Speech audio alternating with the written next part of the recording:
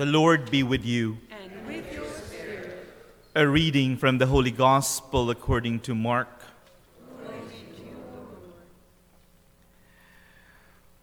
The apostles gathered together with Jesus and reported all they had done and taught.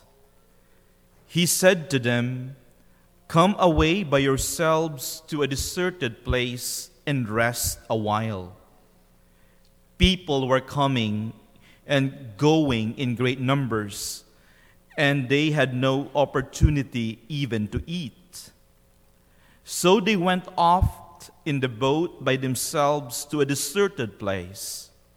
People saw them leaving, and many came to know about it. They hastened there on foot from all the towns and arrived at the place before them. When he disembarked and saw the vast crowd, his heart was moved with pity for them, for they were like sheep without a shepherd, and he began to teach them many things. The Gospel of the Lord.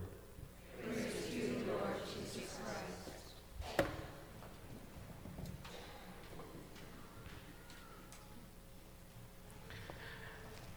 Just to provide a further context on the gospel that we have just heard, if you remember last Sunday, the gospel was Jesus sent his apostles 2 by 2 on their own for the very first time in advancing his mission. Jesus wanted to cover more mileage, and there's that urgency to proclaim the gospel. So he thought, okay, guys, you've been with me for a while. You've seen what I did. I've taught you. You are ready to be on your own. And last Sunday in the gospel, he sent them 2 by 2. Now they returned. And we were told at the very first line in the gospel today that they gathered around Jesus and reported to them all what had happened. And Jesus said, "Good job, guys, terrific.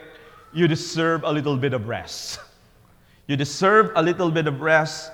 You've worked really hard, and before I send you out again, why don't we have a little bit of relaxation? Let's go to the other side."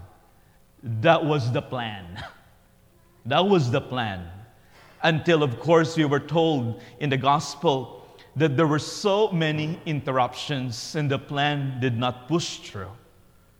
We know what it is to have a plan and suddenly there are interruptions. Well, we have been interrupted for a year and it's almost 15 months already by this pandemic. But even before this pandemic, where life is just interrupted by so many things. If you're a mom or a parent and you have little kids, your life is like an interruptions every moment, right? Or if you have a small baby, it's like, oh, the baby is asleep. I can have like an hour of rest, and like you're starting just to rest, and 15 minutes after, you heard his cry. And that planned respite or rest is that just out of the window. Or you just got in a job, you get interviewed, the job was offered to you, and you're ready to show up, and everything seems to be going well. You get there, the responsibilities were laid down to you before that, and when you show up, new responsibilities were added, and you're not prepared for it. It's like an interruption. Or you're looking forward to retirement, like several months from now, and then suddenly, just in your regular checkup, there was this big news that you have the cancer, and everything is just interrupted. Or sometimes, on my day off, I forget something in my office, and I would sneak in, and somebody sees me, and it's like, yeah, your morning is gone. You don't plan to stay, but of course, thanks be to God, there is that door right outside my office. I don't have to go through the main door. I use that a lot. But even there, they see our car. It's like, oh, Father is here. It's great. I'm not complaining. A little bit. But life is full of interruptions. How do we deal with interruptions? Jesus modeled it for us today. They had a plan, but the needs of the people were more important and pressing. And what we saw in the action of Christ is that He was equally present to these interruptions in the same way that He was present to those things that He planned before that are already in the calendar. He gave the same attention, time, charity, compassion, love.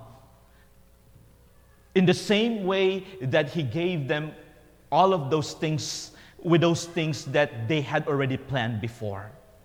And this is a good lesson for me and for all of us. How many times those things that interrupt us, especially those things that seems to be in the way, they are important and people are asking something for us, our time. And I'm speaking about myself. My tendency is just, okay, let's go on, let's get on with it. What do you need? What do you need so that I could move on to what I have planned in my calendar, where I am not truly 100% present, but I just want to get that interruption gone and be dealt with without really the same heart, without the same attention and the same presence that I would have given to something that I have planned before. But here in the gospel, Jesus taught His disciples that in these moments of interruptions, God is 100% present in the same way that He is 100% present in those things that have been planned out already. I was surprised when Mark said in the gospel that people arrived first on the other side of the lake than Jesus and His disciples. I was like, are they runners? It's like we're talking about crowds. It's like, how were they able to get to the other side of the lake? What did they do? There was no bus. There was no, Portland Spirit to transport them from one side to the other. What did they do? The point of Mark in here is to show us the urgency of the need of the people. They were so desperate. They were so desperate of whatever they need from Christ that they even arrived first on the other side of the lake. How many times, though, in my own life, I tried to second guess where Jesus was gonna be. And I wanted to be ahead of Jesus. I wanted to be ahead of Jesus because I wanted to make sure that my needs are met. There's nothing wrong with what the people did. But also, I realized that it's better for us, rather than to second guess where Jesus was gonna be, it's better to actually be with Jesus in the boat, just like the disciples, to truly experience His presence. The people were there simply because they need something from Him. That is why they have to second guess where Jesus were gonna go. But the disciples and the apostles were different. They were with Jesus in the boat because they were in a relationship with Him. And if you are in a relationship with Jesus, whether you have a pressing need or not, you are with Him. That's the difference here too, between the disciples and the people just seeking Him out. So reflecting on these two different groups of people, two different crowds, where do I find myself? Where do I find myself? When they finally arrived there on the other side, we were told that His heart was moved with pity for them. The disciples were probably frustrated. It's like, I thought we were gonna have some rest and relaxation in here. I thought we were gonna be recharged. I thought we can do some barbecue and just relax in here. Look at this crowd. Look at this crowd. Jesus was telling His disciples, though, that to find rest, real rest, you only need to find a place and a time to be with Him, to be with Jesus. Jesus was telling them, I know, guys, that you want to experience physical rest away from the people, but I want you to realize that short distance between from this side of the lake to the other side, that short distance that we sailed, that you're with me, should already be the most restful experience because I am with you. What does it tell us, my dear friends? It tells us that if we want to experience true rest, the secret thing is only to be with Him. I love my day off because I can do laundry, I can do groceries, I can clean the house, I can sleep in a little bit. And I truly like it because I feel rested. At least, the following day, Tuesday, you're back to the grind. And I truly feel restful. But without being pious about this, the most restful experience that I always experience in my life is whenever I am in communion with God in prayer. And it doesn't have to be a specific day, a day that I have to plan. Whenever I enter into communion with Him, that's where I experience rest. Because if you are in the hands and embrace of God, there is nothing more comforting and consoling with that. So that is why Jesus was telling His disciples without saying words, this distance, guys, that you're with me, that we're just together, you're in communion with me, should be an experience of rest for you.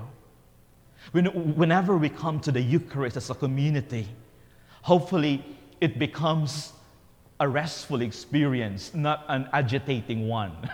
I know it can be agitating, especially if the priest is preaching long, or there are things that agitate us at Mass, right? I don't want to put you on the spot, Sue, because you might answer something that we don't want everybody to hear. But what makes you restless in the Eucharist? It's supposed to be the most restful and peaceful experience because we're celebrating here the passion and the resurrection of Jesus. Whenever we are in the Eucharist, we are in communion with God in the most unique way that we can never find anywhere else.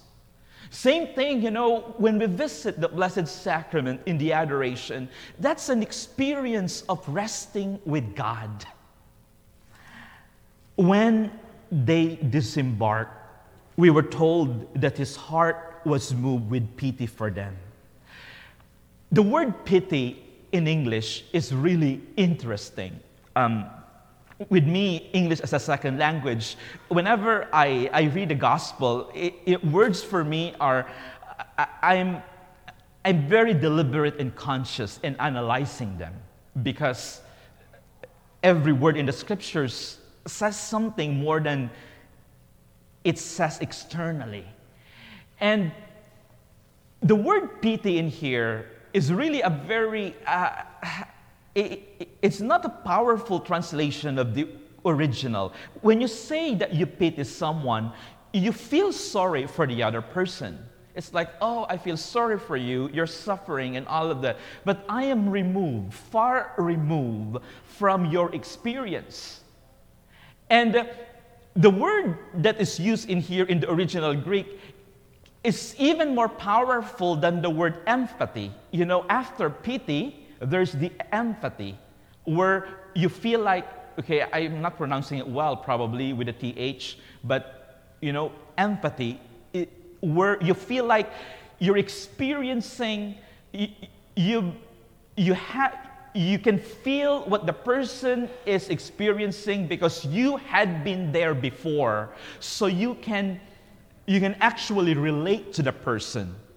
But being emphatic with the other person also means that, yes, I feel for what you're experiencing, but I'm better off now because I am not experiencing what you're experiencing right now. So even though I could relate to you, I'm still in a better position. Okay, I'm still in a better position.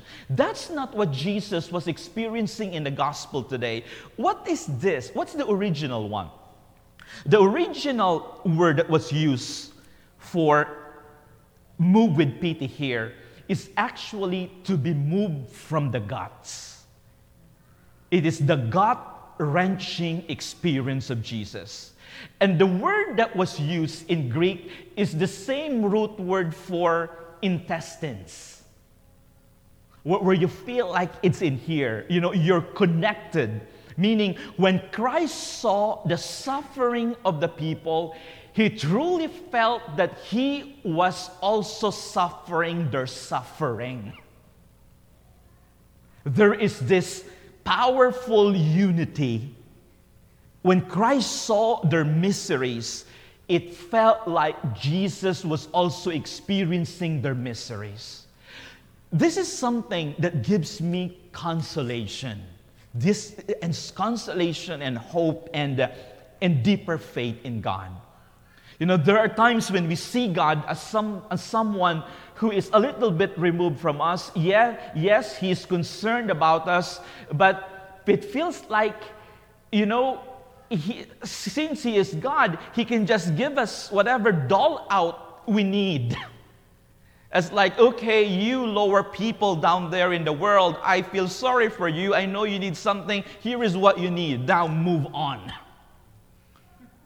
It's not a God who feels like sorry for us and just relaxing in His lazy boy in heaven with His tea or coffee or Portland beer.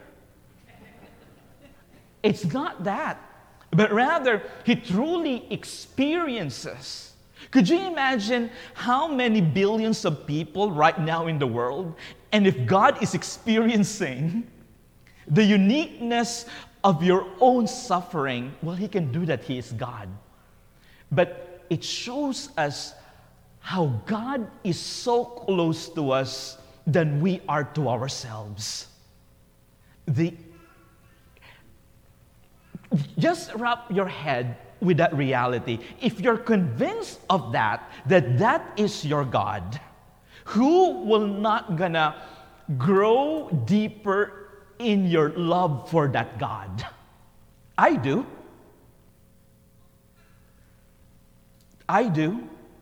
You know, when someone tells me, about the suffering of a mother, of a son or a daughter, whatever it is, and the person is saying, I just want the best for my spouse, Father. I just want the cure for my son or for my daughter. And I feel like, I feel the misery of the person. But I find consolation in the fact that if your love is that powerful already and how deep for that person, how much the love of God for that person?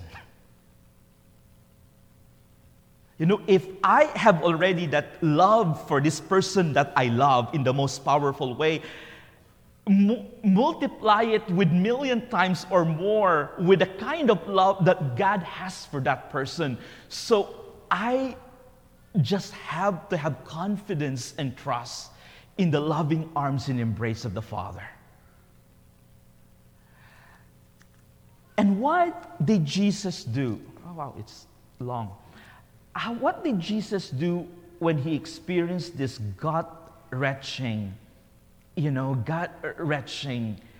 experience with the mystery of the people? We were told that he taught them. He taught them. It's a very interesting response to suffering and misery.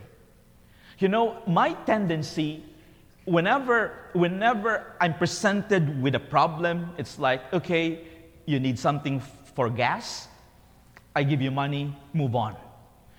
This is your problem. What's your problem? Okay, I'm going to solve it for you right now. This is what you need. I give it to you, move on. It's the simplest thing, right? It's the simplest thing. But the ways of God, which is supposed to be our ways as well as people of faith, is different. He taught them. And what does it mean, teaching them? He taught them how to navigate the situation. He taught them how to collaborate in the fulfillment of the solution to the problem. He taught them to realize more than just the problem that they were facing, but rather how to see them according to their identity as sons and daughters of the Father, and how God is super involved in the realization of those solutions. He taught them. It's not dole out. Let's learn from this, from the ways of Christ in the building up of His kingdom. In the building up of His kingdom. The question is, who can we be shepherds to in our own lives right now who seems to be wandering lost? Because using the words from the gospel today, they are like sheep without a shepherd. You can be that shepherd to them and teach them about the ways of the kingdom.